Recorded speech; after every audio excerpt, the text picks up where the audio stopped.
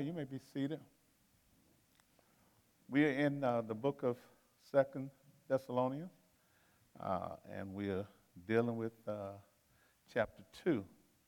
And this chapter is start off a little bit difficult to understand because of the way that Paul is addressing some things in here that he may have said to them when he was with them, but he don't reveal what he said in this letter. And so therefore it opens it up for a lot of speculation of what he was talking about or who he was talking about. So we won't try to get into a lot of conjecture on that part, but there are some things that is very clear. So in this chapter, Paul tried to clarify something that had been falsely taught about the Lord's second coming. And if you remember in the first book, he told them that, when the Lord come back, those who are dead are going to rise first, and then those who remain will be caught up. And so he set them to ease that the Lord was coming back. But there was still some speculation on when he was coming. So as a result of that, people were starting to be alarmed again because someone had taught them that his return was like imminent right now, like as if they knew. But Paul talks about some of the signs in this chapter, just a little. But like Jesus, when Jesus talked about it in Mark 13, he never... there's no need for each. He never tried to pinpoint a day or a time that the Lord was coming back. And so what he does, similar to Jesus, is he tried to warn Christians to prepare by living right every day.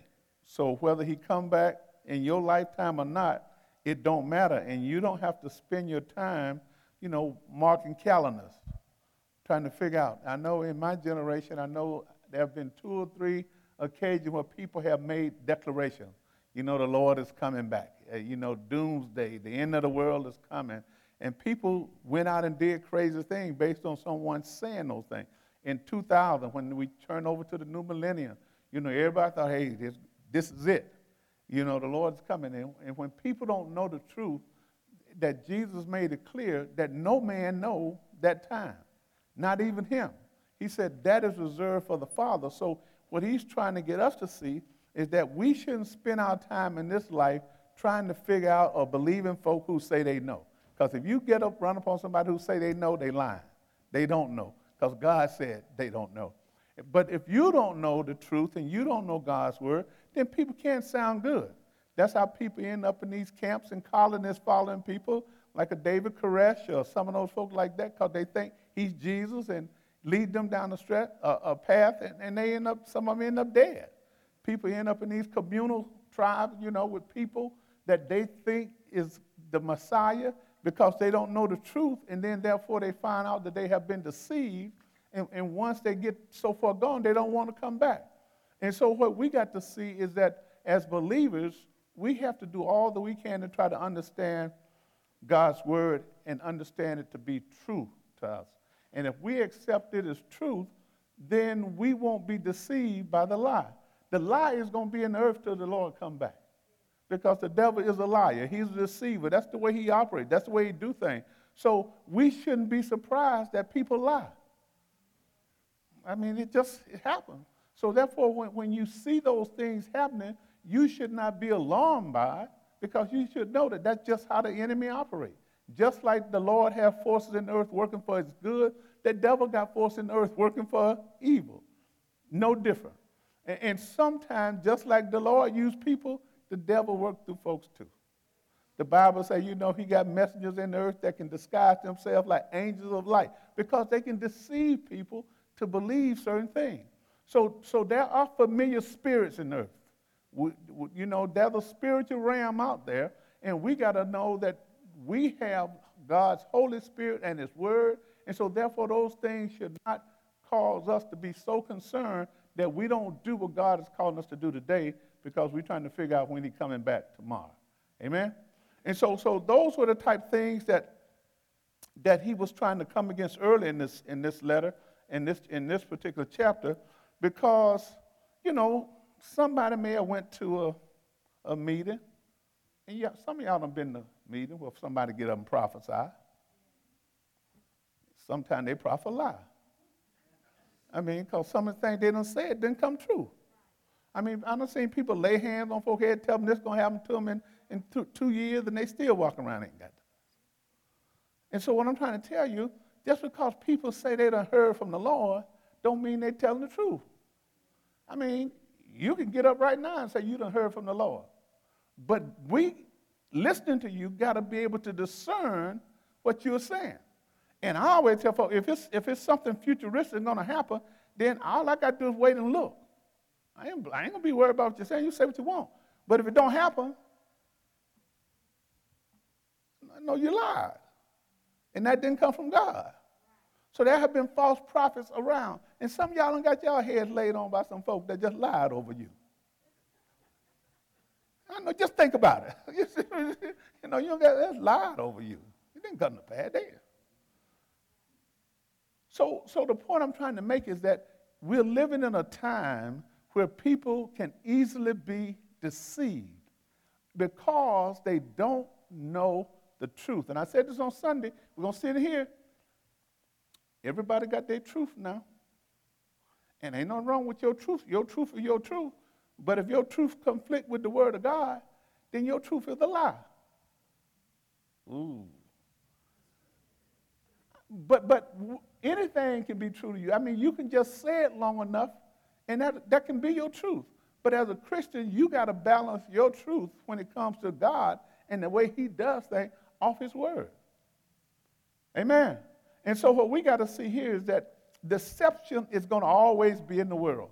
Ever since that Christianity or believers started to profess Jesus, there's always been an anti-movement out there that goes against that. And there are people in the world today who are just still anti-Christ, just anti-Jesus. That's all that means, anti. So sometimes when we hear that terminology, we get alarmed, but you don't need to get alarmed. It's not new. It's nothing new under the sun. So what we need to do is just try to stick with the truth that we know and stand on that, because that'll give us a good, firm foundation.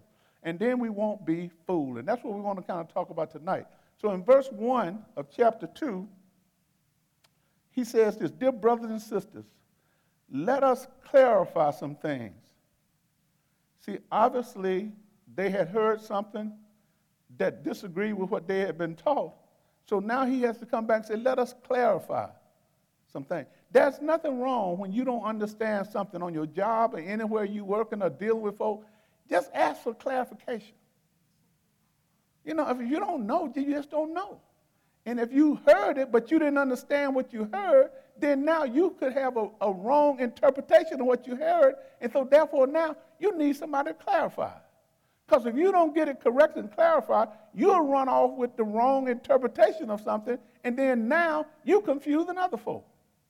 So if you don't know, don't be ashamed. You just don't know. There are going to be some parts he's saying here tonight, I'm going to tell you, I just don't know, but I know what other folk are saying about it. To them it may be true, but I ain't going that far. Because there are certain things in this word that God just don't reveal everything. That's why we have to be able to spiritually discern certain things when it comes to how God moves. We got to know his mode of operation.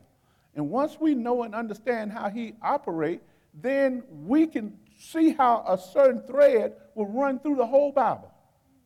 You'll just sense, hey, man, he did this there, he was like that there, and all the way over here. That consistency let me know that God must be involved with that. I normally don't run off with a one-off, with something only said one time in the Bible. It's there, but that is not something you run off with and build a whole doctrine on something that is only in the Bible one time. And some people do that and mislead people. That's why we have to study. That's why we come here tonight, to try to study and understand. So he says, look, let us clarify some things about the coming of our Lord Jesus Christ and how we will be gathered to meet him. Well, you know, in chapter 4, the last book, he told them, hey, those who are dead going to rise first. Those who are remaining will be caught up. So he had already kind of went through some of this with them concerning the Lord's coming and how they were going to be gathered up. So he says this: don't be so easily shaken or alarmed by those who say that the day of the Lord is already begun. He says, don't believe them, even if they claim to have had a spiritual vision, a revelation, or a letter supposedly from us. He said, now look, there are folks right now talking about all the time, you know, the Lord done showed me. Okay, I ain't got that. He may have, but if he ain't showed me, I ain't believe what you said.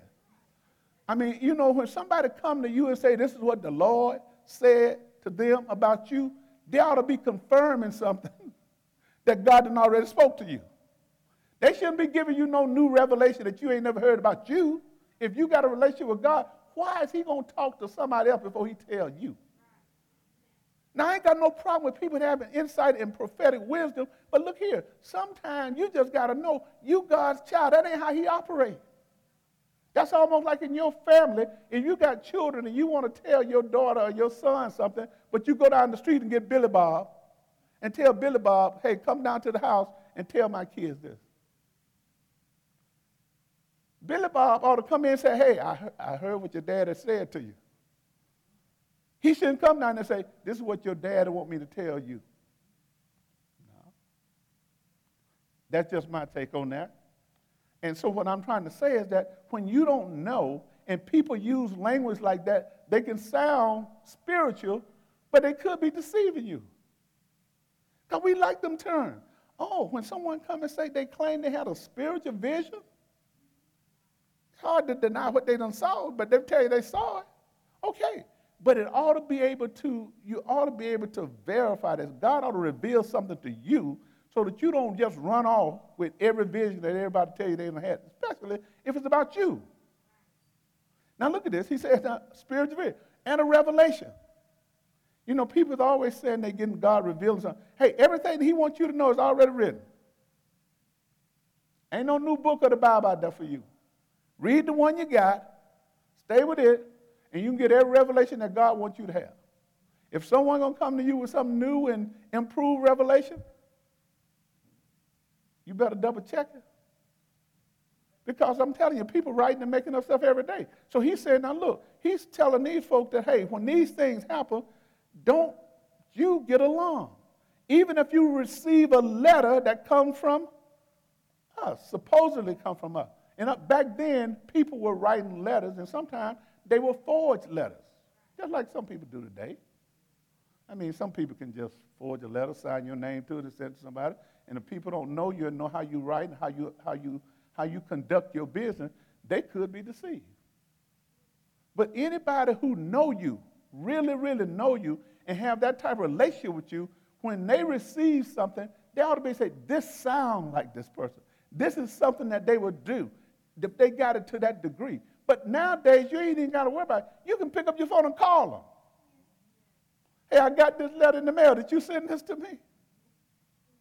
I got this. Did this come from you? Because if you need to know before you start running off with stuff that you done got in the mail from somebody.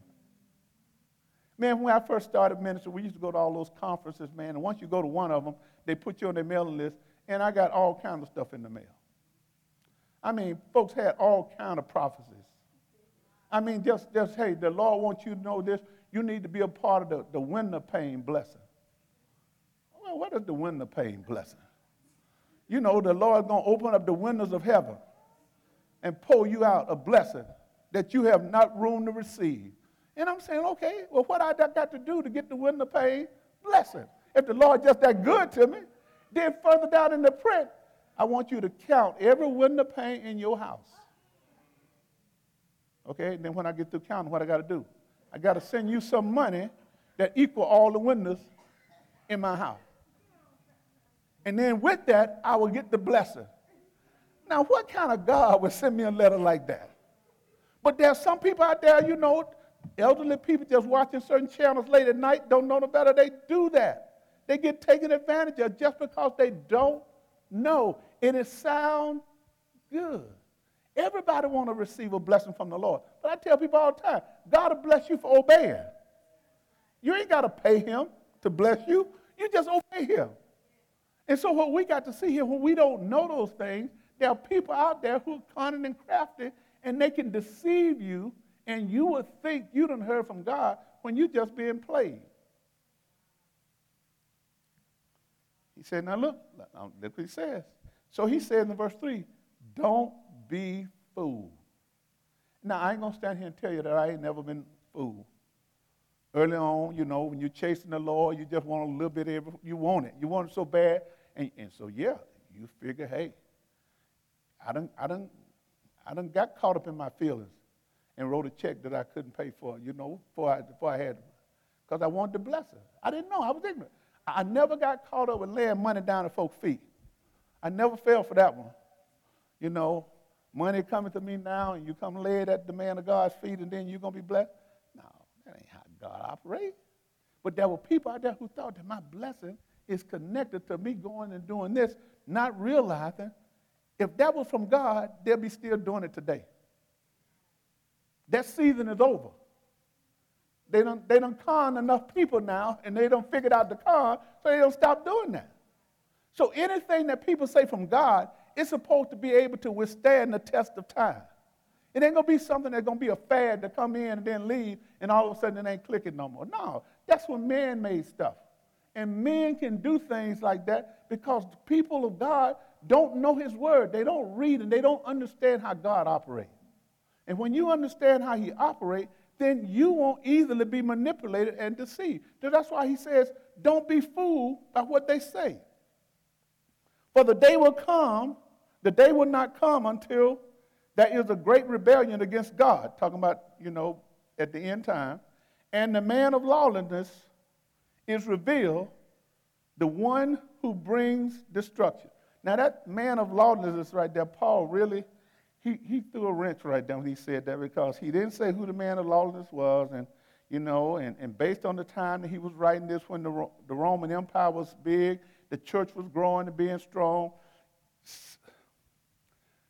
A lot of Protestant commentators took this lawlessness one as someone who elevated themselves to be equal to God. And so when you read Protestant commentary that hate on the Catholic Church, they kind of make this picture fit the Pope. Because in some Catholic language, the Pope called himself the most holy one, the Holy Father, the da-da-da-da-da-da, all that. And if you know what they were talking about here, the Catholic Church got their own city. And they got their own government. They got their own form of government. So some Protestants, probably because they were mad because they broke away from them, figured that during this time, that is probably the bad guy. Well, I ain't going that far. I mean, I read up all of them, but I don't know who the bad guy is. I ain't trying to figure it out. I just know what the bad signs are, what they're going to be doing. And so therefore, I'm not trying to pinpoint who that person is, because if I look at some of these things here, that fit a lot of folk that I know. I mean, you just, when you start, I mean, that fit.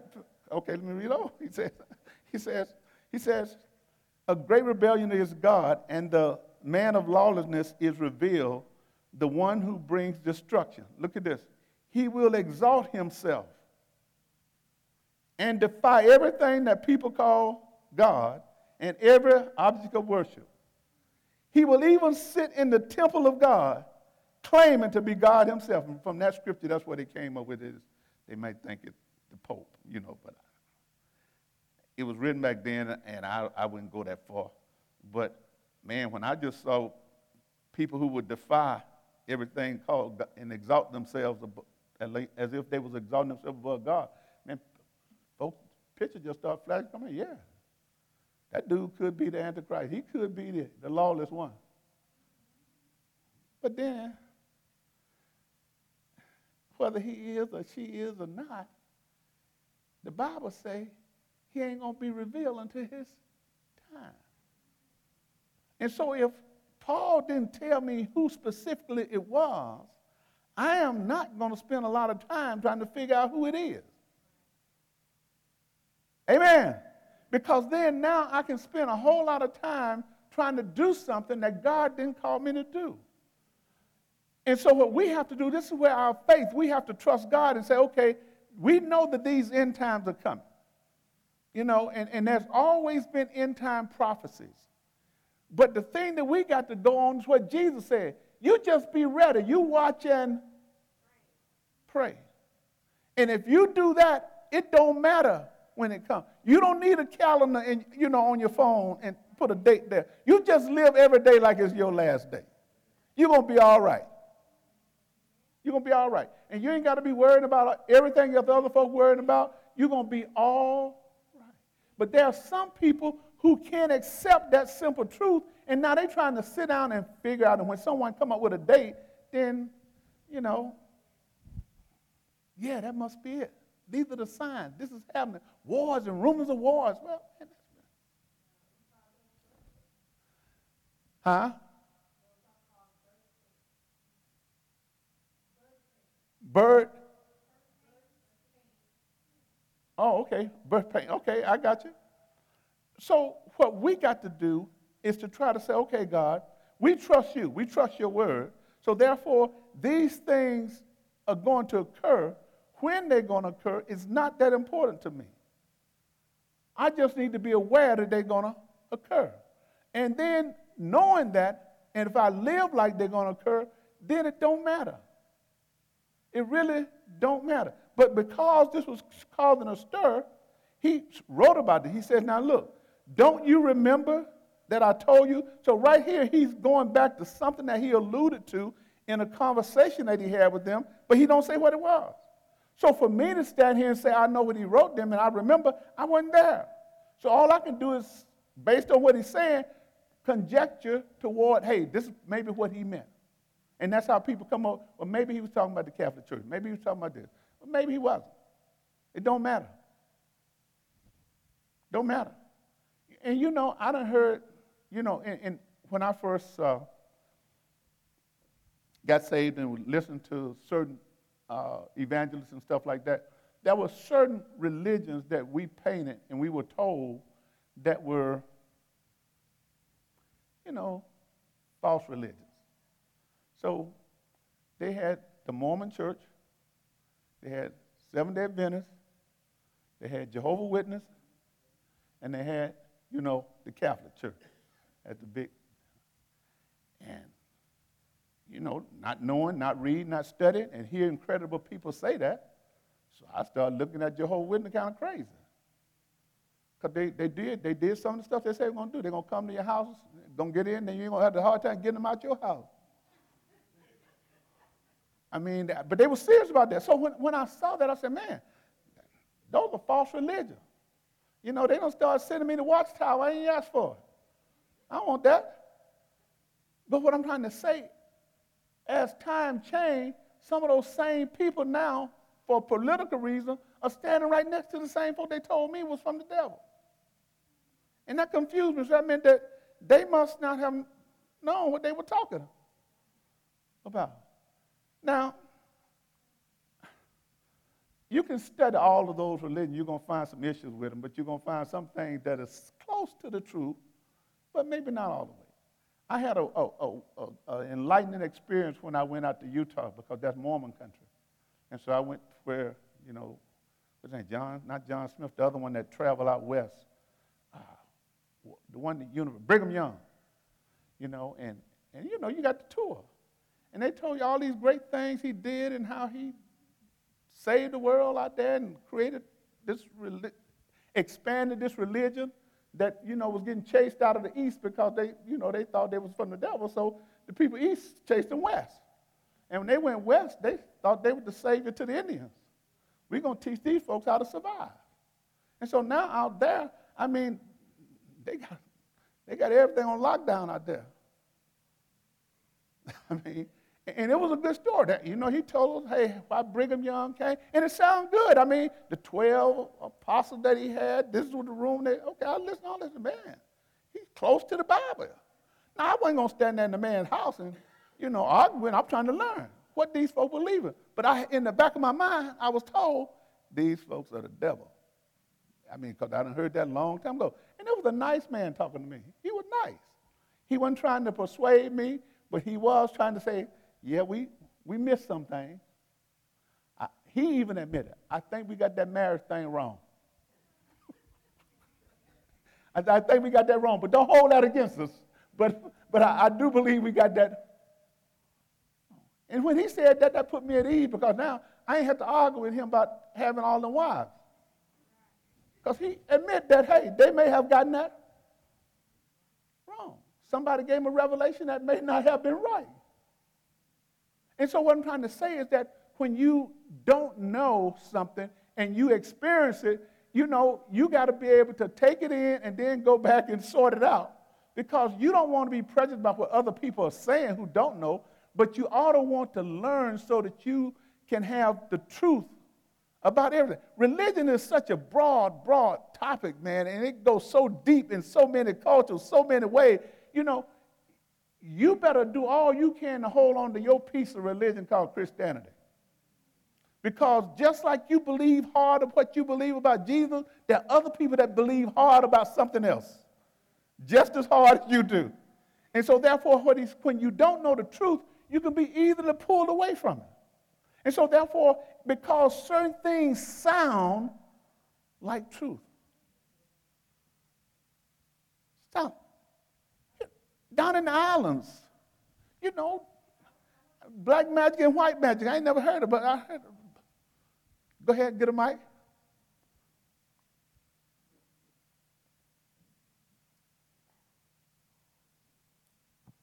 I was raised with Jehovah's Witness, believe it or not. And their teaching is great. They really teaches you. They don't baptize you until they actually train you and teach you. They're not in a hurry to dip you in no water. But there is like a lot of faults with them, but they have a lot of good things. But one thing that really turned me away, even when I was a very young woman, there was like a big earthquake where we was living at. And there was a lady lived across the street, very old lady, and then we have the house across the street where we live at. And then she was Jehovah's Witness, and the people that live around the corner behind our house, they was Jehovah's Witness.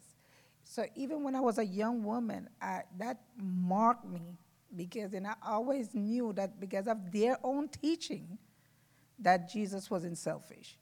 And that lady, as much as she couldn't walk, and we used to have to go over there to help her do certain things, this lady came all the way downstairs in the broken up street, past our house, and went away around the other side of the house to visit with the other Jehovah's Witness, them to make sure they was okay.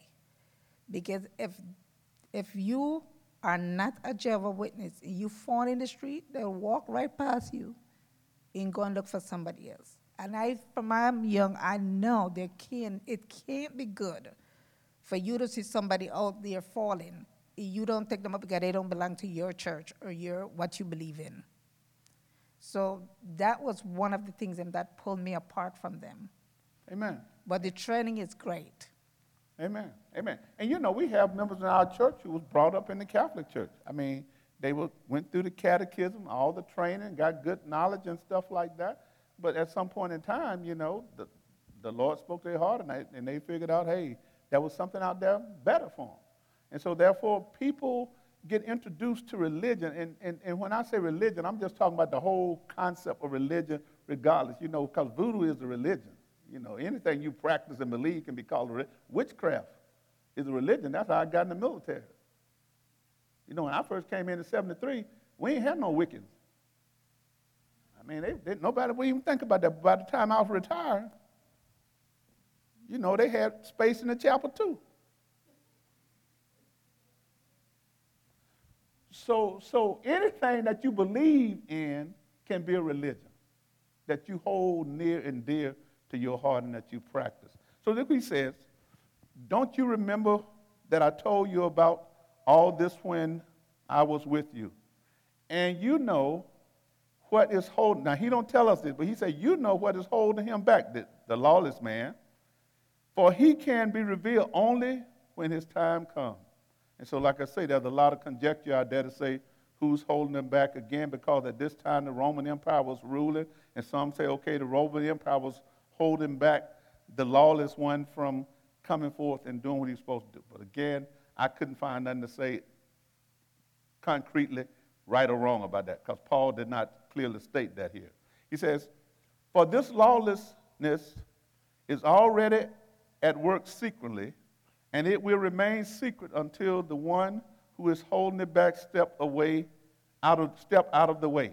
He says, then the man of lawlessness will be revealed, but the Lord Jesus will kill him with the breath of his mouth and destroy him by the splendor of his coming.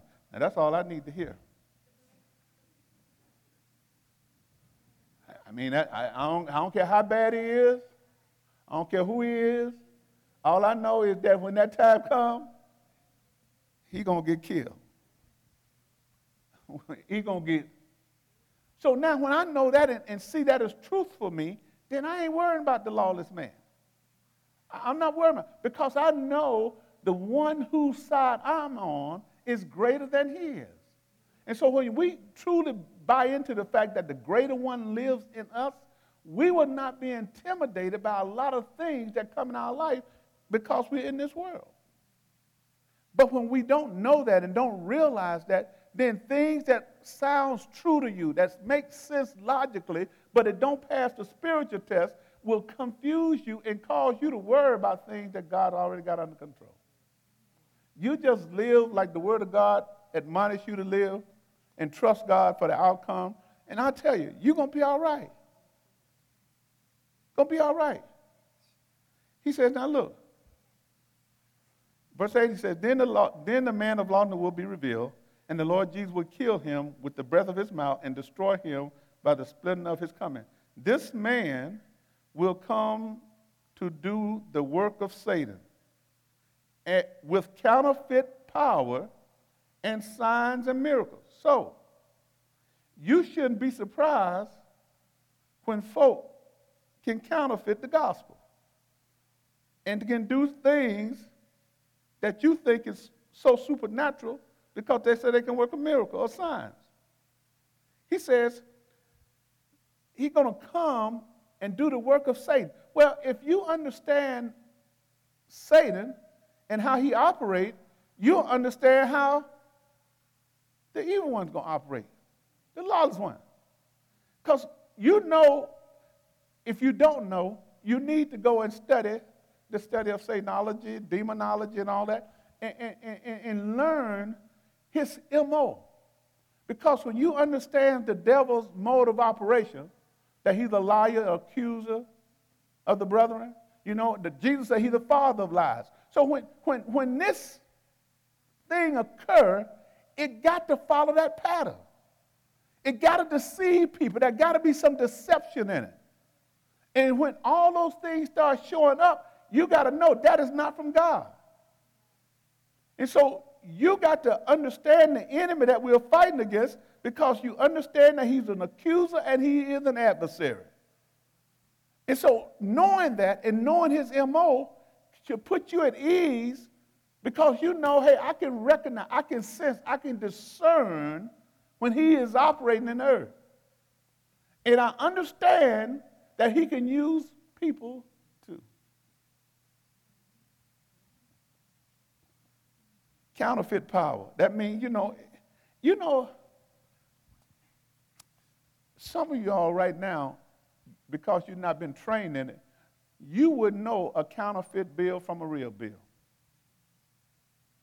Unless you've been trained. There's some counterfeit money out there that's so real and so good, you can't even tell with the eye no more. That's why they use markers now in the bank. They have to mark it. Used to be a time you could hold it up and see the little seals in it. You can look at the little sharp teeth and say if they're uneven and all that kind of stuff. Now them guys done got good. And so what I'm trying to tell you, when you don't know what is real, it's easy for you to fall for the fake. And people now can duplicate things that make them look like the real. And so what we got to see in this is that the devil is no different, man. He can counterfeit something. In Corinthians, say, look, he got angels that come down as angels of light. I mean, looking almost just like they love Jesus. But sooner or later, they got to operate like they were designed to operate.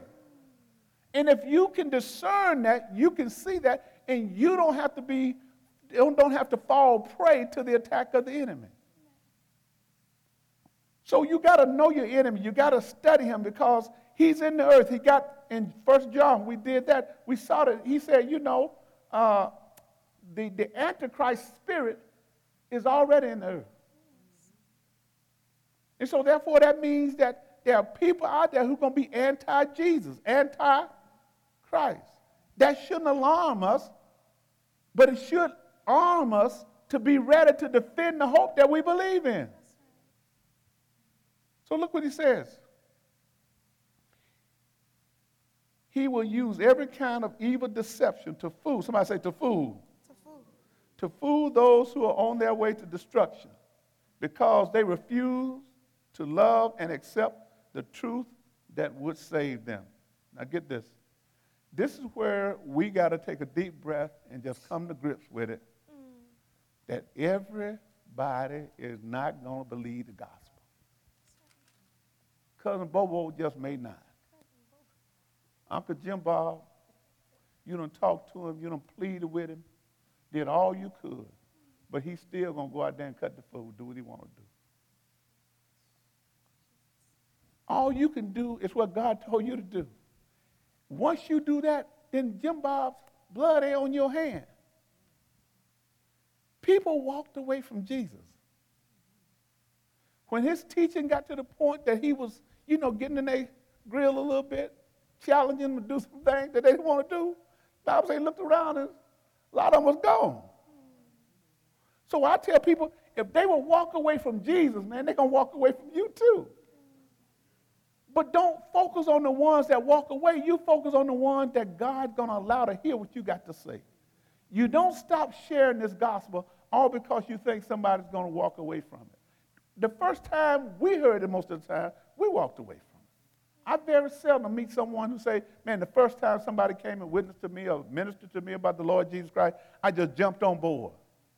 No, I started going to church, but I wasn't on board.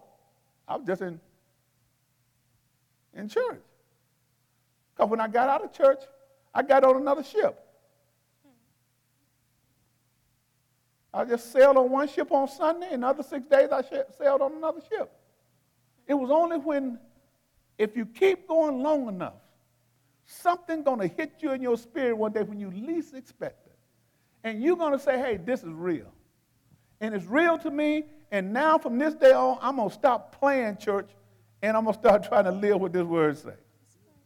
And that's what happened to me. I didn't go to church thinking that, man, I'm going to change my life. I mean, I was doing good things for the church, but I wasn't about to try to, live all that holy because that just wasn't me yet. So when they needed stuff for Thanksgiving, man, I would volunteer and buy the oranges and apples for the kids and for Christmas and all that. Man, I ain't have no problem spending money just to do stuff, look good for the Lord. But, man, I was still cutting the food. And the church folks thought I was the nicest guy around because I bought the apples for the kids and I did something good. But the Lord was working on me. I didn't know it because he was working on me. And what happened is I would leave there, and I tell this story all the time because I ain't ashamed of it, and I would give God $10, and then I'd go right around the corner and gamble and give the gambling man about $100. I mean, I got so bad at that. Again, I'm talking about till I changed because everybody else had a little lawlessness in it. I mean, so it was so bad that, I used to leave church because in the Baptist church you can kind of time it because you're going to get the deacons up there singing a little bit and you ain't going to understand. I didn't understand it. So I said, okay, I don't need to be there for that. I wasn't trying to learn and line no hymns. I wasn't trying to do that. And, that was okay, but I never could understand what they were saying, so I felt like that wasn't important. I just need to get back when the choir get up and when the preacher comes. And I know that's 30 minutes from now. So I can leave, come back. But what I'm saying is that one day, though, something hit me. I was in church, and the man was preaching a sermon about the prodigal son. And, man, when he preached that sermon, I remember it like it was yesterday. That thing hit me, and I said, hey, from this day on, I got to stop playing church. I got to get real about this thing. And that's when I start to doing some things in my life to try to get things to be different. But it didn't happen overnight. Now, some people go through that transformation a lot quicker. But for me, it took some time because the things that I had to give up, I loved doing. I mean, I loved gambling, and I could justify it. I didn't see nothing wrong with it.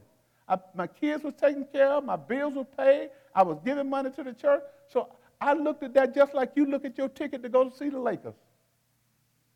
You going for recreation? I'm going to the casino for recreation. The same $100.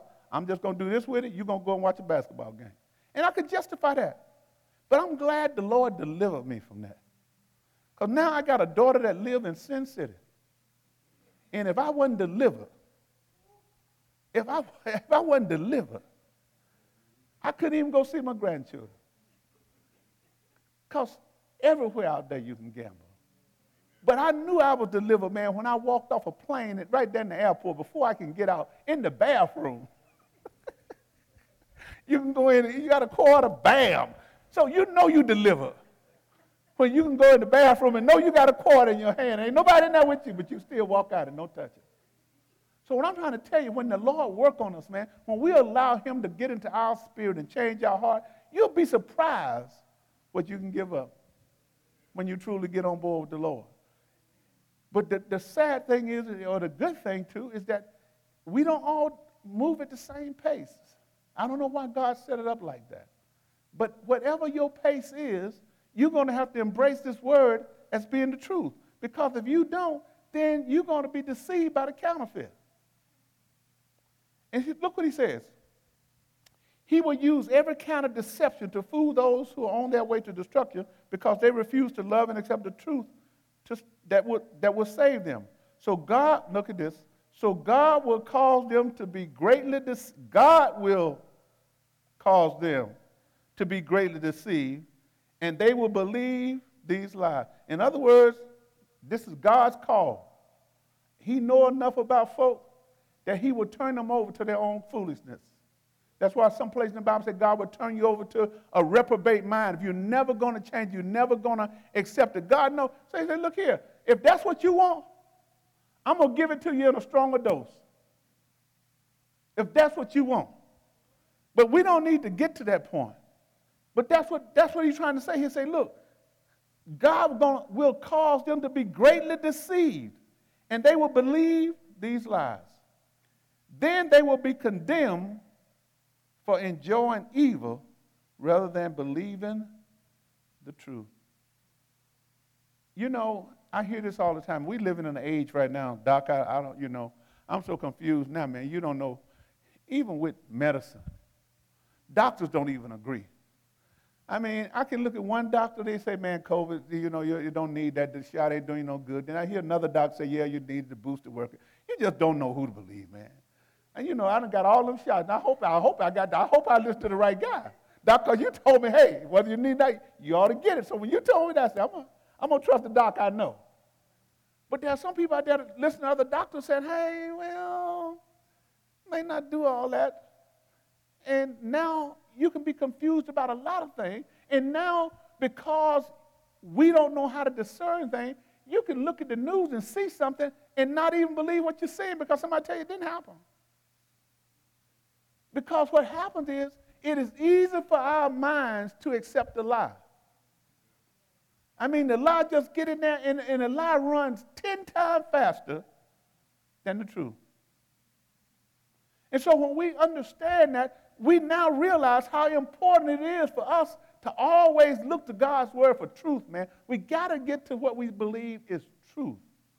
Because, as I said on Sunday, years ago, it was considered that the Bible had truth in it. But now there are people who are saying truth is relative. And I told you this. It is what you want it to be. If you believe that is true and you believe it hard long enough, that is true for you. And what I'm trying to say to you, your truth is your truth, but it got to match up with God's truth. And I ain't got no problem with people living out their truth, man, but some things they living out ain't got nothing to do with God. And so what happened is that now we got all this relative truth out there, and nobody knows what is really, really objective truth. Because now even facts can be torn apart. People say, those facts ain't right. It ain't right. So that's why for you got to get it settled in your spirit. You got to get it settled in your mind. Either Jesus is real or he's not. I mean, if you ain't got that settled, there are people out there who can talk you right out of Jesus. I mean, good. They sound good. I mean, I'm a minister and I study. But I listen to some of the guys say, man, that guy, he good. He good. He's a spiritualist, talking spiritual thing. He good. Yeah, that's a spiritual truth right there. Yeah, I got that. Yeah, that's good. That's going to get some people right there. He good. But what he failed to do, he never talked about Jesus. He keep everything in the spiritual realm and in the big God realm, and everybody will believe. My grandson, he's one of them engineer type guys, and he go to church and all that. But man, he talked to me about some energy out there and the force out there in the universe and all this, and this energy do this and that. And I'm listening to him and say, okay, but what do you believe about creation? Well, I believe that it could have been both. What? Yeah, it could have been both. Why couldn't it be both? If you say God is almighty, he can do everything, why couldn't he just create Adam out of some dirt and then call the bang up there, bam, and let stuff happen? Okay. I mean, yeah, I do say God is all-powerful. He can do everything. And if he wanted to do that, he could have caused the bang. Stuff just started happening. Atoms and molecules and protons that run each other, and tadpoles came and people came, and God decided to stop what the monkeys got there and then decided to make a man. He could have did that. He God. I said, okay, you kind of got me right there. I won't argue you at that point. But what do you believe about Jesus? Forget about all the big bang and all that. Let's not argue that point. What do you believe about Jesus? Because now I know where his heart is when he started talking that like he don't understand who Jesus is. Because now Big Dad's going to have a problem. Because I didn't raise you to not believe that Jesus is real. And so what I'm trying to say, because our kids are getting bombarded with all these things and they don't have the knowledge, then it's easy for them to be fooled. Because it sounds good. So this is what he says in verse 13. As for you, we can't help but thank God for you, dear brothers and sisters, loved by the Lord. In other words, he's going back to that concept of, from the beginning, God always had a plan for Gentiles to be saved since it was a Gentile church. Hey, thank God for bringing y'all into the family, giving y'all the same privilege that the Jews got. So God always had this plan. And we are always thankful that God chose you to be amongst the first to experience salvation. A salvation that came through the Spirit who makes you holy and through your belief in the truth. So the Spirit of God has the ability to help us to live holy. If we just let him work, he can help us. He can do that. So he's saying the Spirit can make us holy through our belief in the truth. But the Spirit ain't going to work if you don't believe the truth. And if you don't believe that God has given you his Spirit to empower you, to train, to teach you, and to give you spiritual insight, if you don't believe that, you won't live in that truth. But in the world, people acknowledge that there's a spiritual forces out there. Everybody acknowledges that. All major religions believe that there's some unseen spiritual forces at work in the world. All of them. And so what we've got to see is that we as Christians, we can't be afraid to talk about spiritual things and realize that there are spirits, but you got the Holy Spirit in you. And the Bible says he is the greater one. And so therefore, if that truth is really ringing in my heart, then it don't make me no different about all them other spirits. Because whatever is out there is inferior to what I got. And so long as I act like that, I don't get intimidated when other people talk about their gods. Like you say, you can have that conversation. Okay, I know what I believe. I know what truth I'm holding on to. And so therefore, I don't believe that I'm going to let nobody pull me away from Jesus. I don't care how good it sounds. I ain't giving up Jesus. So what he's saying, now look, he was giving thanks and praising God for them because they experienced salvation. And look what he said in verse 14. He said, he called you to salvation when he told you the good news. That's what the gospel is all about. You know, church, at some point in time, I don't care where you go to church, you can listen to me online. Man, you go to a church, some point in time, at least 1 or 2 Sundays of the month, they got to say something about Jesus. They got to work him into a message. They got to glorify him. If you go and you never hear the name Jesus mentioned in a sermon, you're just getting a good motivational message. But if you're going to hear the gospel, Jesus got to be presented in some way. And I know nowadays people don't want to because Jesus is that dividing point. Because the minute you say Jesus, you draw a line in the sand. And so therefore, if I don't want to offend anybody, don't want to draw that line in the sand, I stay away from Jesus. When he is the one that we're supposed to be representing. We can't stay away from him. The gospel is about him. The good news is about him. And we got to share him with everybody that needs to hear it. But if we are afraid to share him and share what we believe, then now the gospel get watered down and you can go to church and you never see the star.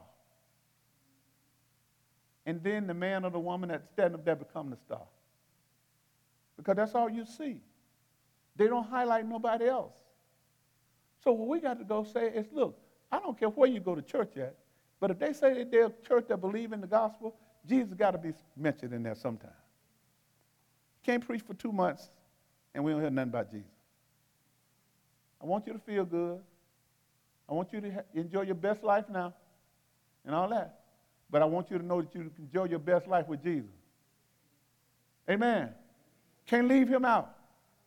And so what happens is that when we get intimidated, and then now it causes us to sometimes water down the gospel.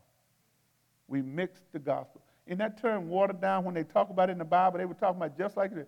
Back in that time, they say, they watered down the truth because they was going to taverns and buying drinks.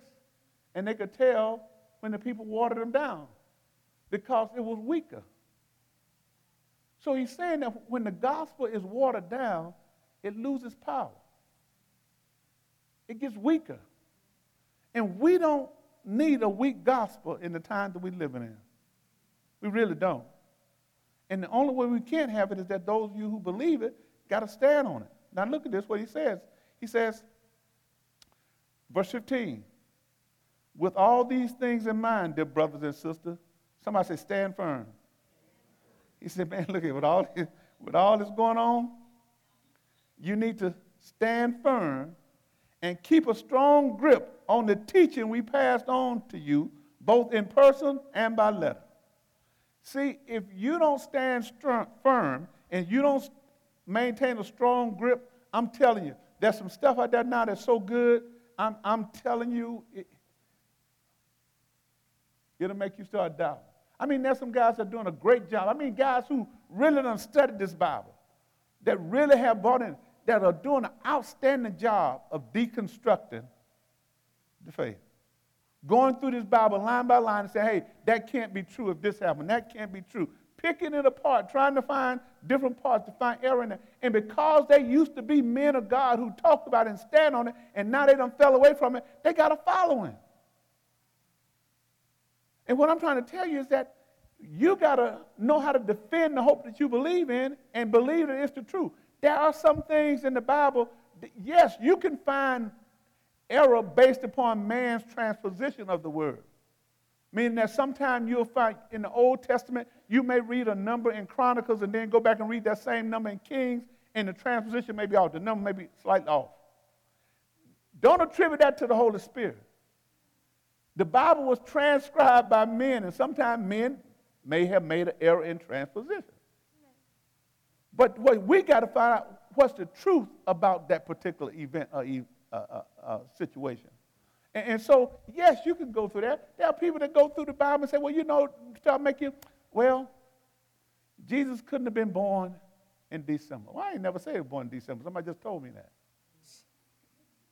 I ain't going to argue with you about that. I mean, you can cancel Christmas if you want to. I ain't got a problem with that. I didn't set that date in December. But at the same time, I understand that, yes, based on the culture, he probably wasn't, shepherds wouldn't have been out in the fields in December. Based on that time of the year, what they normally do, they do. But that ain't nothing for me to argue about. All I know is he was born. He's the Son of God. Whether we won't say he was born in May, that's fine with me. I don't care. As long as we say he was born. But what I'm trying to say is that when people start arguing about little things like that, it starts to get you to doubt. You got to realize that Christianity has been commercialized to a certain degree. Christmas is big business. And so therefore, Easter is big business. So therefore, some of those things bleed in, but that don't negate the fact that he died for our sin, and he rose on the third day. So we got to hold on to those things that we know is true and realize that there will be people that will go through this and try to talk you out of it. I remember when we used to go minister in the jail system, prison. A lot of time we got outpaced by Muslims. Because they go in there, them guys be serious, man. They go in there and they tell them brothers, hey, look, this is the white man's book, this is that, it got this in it. You don't need to be believing that, and it sounds good. Here's this, read this, this is for you, da-da-da-da. And before you know it, because they was weak in the faith, they get talked right out of what they was believing by Jesus. Because now when we get in there, they done got the Quran and they locked. Pastor, I was going to say that's why this thing is really about relationship. You study, but you got to have that relationship with God. You got to have that time spent with God, those experiences with God. Because people can talk a good game. People, they know the Bible. The enemy knows the Bible. And he'll use the word against you. If Jesus is going to do these, to command these stones to, you know what I'm saying? Yeah. So it's about relationship. And when you have that relationship with God, the closer you draw to God, the more you experience him, the more you know him. You know how he moves. You may not have a full understanding of what the enemy is doing, but you know where Jesus is leading you. You know where the Holy Spirit is guiding you. And you can, and the Holy Spirit will let you know when something is just not right. When there's deception involved. You know what I mean? Even if you don't know, you may not know everything that the word says or what the Bible is saying. But you know because of that relationship, he will lead you, or he will give you a rhema word, a word that is right on time and for what question that you might be asking. Amen. In order for you to know how to move and how to operate in this life. Amen. Amen. Amen. Any other comments? Any other comments before we read on? Any other comments? So look, now going back, he says, with these things in mind, dear brothers and sisters, stand firm. Okay, you gotta have a firm foundation, and keep a strong grip on the teaching we passed on to you both in person and by letter. So Christians got to be taught. And today, teaching is kind of not in vogue in the church now, because nobody want to go through the time to teach people. Everybody, because it takes time to teach. You have to build a case when you're trying to teach people something. And so because of that, our messages have become very shallow now. Because everybody wants a 15-minute sermon. 30 at the most. Because we don't want to give God the time that he deserves when it comes to trying to learn something, to get somebody. I'm not saying long sermons are good just because they're long. They got to have substance in them. But what I'm trying to say is that, man, if you can go sit in an algebra class for your college degree for an hour, you ought to be able to come to church for an hour. But if what has happened is, if we done got conscious of time and we no longer see the importance of being taught, then we miss a vital part of our spiritual growth. He says, you got to have a strong grip on the teaching that we passed on to you, both in person and by letter. The things that you hear in church on Sunday, in person with people, and the things that you read in this Bible. You got to have a strong grip on it. And if you don't have a strong grip on it, somebody will snatch it right out of your hand. Strong grip. He says now, and I'm done. He says, now may our Lord Jesus Christ himself and God our Father, who loved us and by his grace gave us eternal comfort. Again, God is the God of all comfort. And a wonderful hope.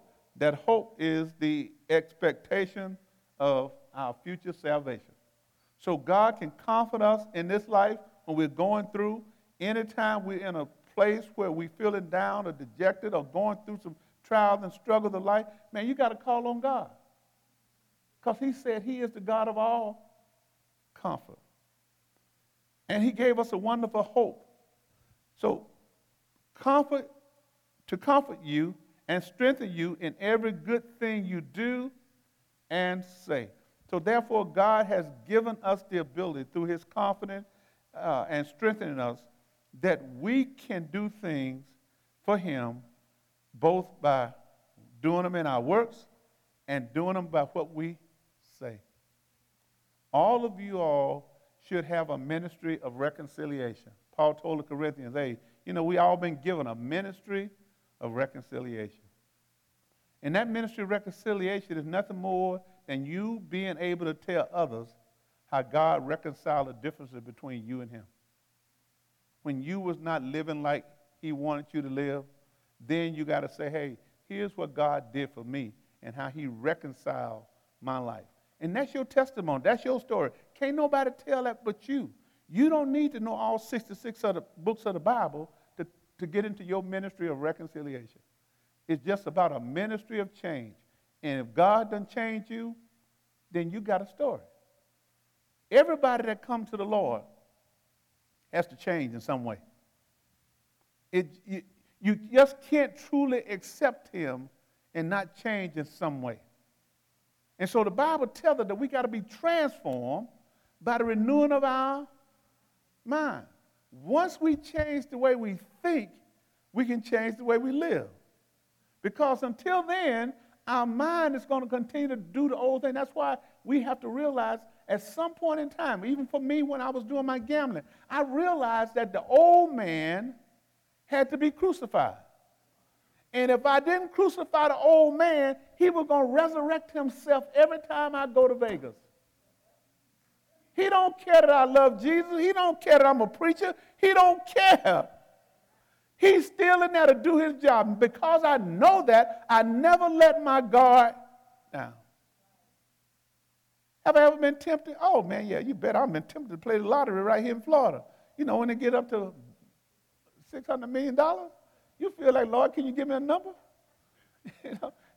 When I first got saved, I was in Gambler. I go to the Chinese restaurant to get a fortune cookie. I'm going to play them 6 numbers on the back of that. But now I'm delivered, man. I can go and don't even play with the fortune cookie. I don't need no fortune. I ain't going there to get no fortune. Just give me some rice and let me get them out here. I didn't come in here because if I started believing a cookie got my fortune in it, then I'm saying the God that I serve was waiting on me to go to a Chinese restaurant to talk to me. I'm serious. But some people do that, and I'm here, all of it. It's the same way when I tell people about, I used to be big in the zodiac sign. Man, I wanted to know everything I could about a scorpion, man. I'm a Scorpio, and I do this, do that. And you know what? You can take Sagittarius and flip them and put whatever Sagittarius say on Scorpio for a day if I don't know. And when I read it, I'm going to make it fit me. My mind going to say, oh, they talk about me. Yeah, that sounds just like me. Just like me. And so I say those little things like that because it's little subtle things like that that can get into our head and cloud our thinking and prevent us from transforming our minds to think like God wants us to think. Amen. Amen. Any comments before we close? We got through a little early tonight, so that's good. Any comments? Any comments? Sister Myrna, get a mic.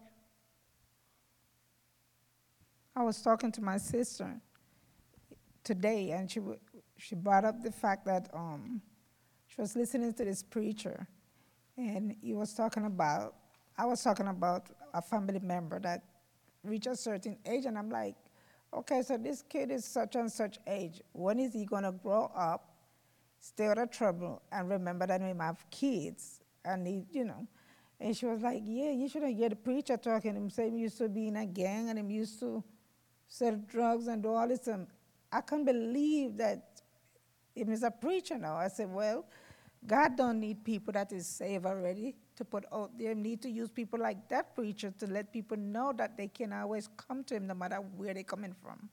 Amen. So what you was talking about, so you used to lead to gamble or do all your little stuff. I was thinking about the fact that we was talking exactly about that. Amen. Amen. We all have a path. We don't come to paths. We don't come to God perfect. And so that path is our testimony to let other people know if God would do something for us, He can do it for them. Especially if you make that commitment to Him, man, to give up some things, He can definitely change our lives for the better. And that's what I tell people. God want to change us for the better, not the worse. He wants to make us better. But like I say, there's so many things out there now. You got to be able to stand strong in what you believe. You can't be fooled by all the stuff that you see out there. My last little testimony, I had never heard of root workers till come to Alabama. They may have had them, but nobody worked no root on me, But there are certain people. But when I got in the military, I went to South Carolina, and I had a friend of mine I would never forget in my life. I went out to his house, and his mama said, such and such didn't work a root on Dan. And what they did, they put some dust in his shoes and went and got the guy off Beaufort Island. He came over and worked something on him. I said, okay. I ain't never heard no root. They don't what a root. I ain't never heard that. So that night, I had to sleep in Dan's room. And you talk about, now I wasn't saved then, so I wasn't like I am now. I didn't know. But that night, I didn't sleep all night long because I'm thinking, under this bed, somebody's going to put some dust in my shoes before I get out of here. And all of a sudden, I'm going to turn to a fish or something. They told me, man, look here. I didn't know. Because I didn't know, I believed it was possible. Because they swore by this guy. This guy come off this island. This guy can work some magic on folks. And I'm saying, okay. But I believe that if you believe it, it'll work on you. So once I found the truth, now I don't care about no root. They can go get the dolls, stick a pin in, and all that. Ain't but one God. Amen. Amen. But if you weak in the mind, they have you scared. You'll be having stuff hanging all off your doors at the house, turning away spirits and all that, and you got the Holy Spirit, you got all this. What you doing?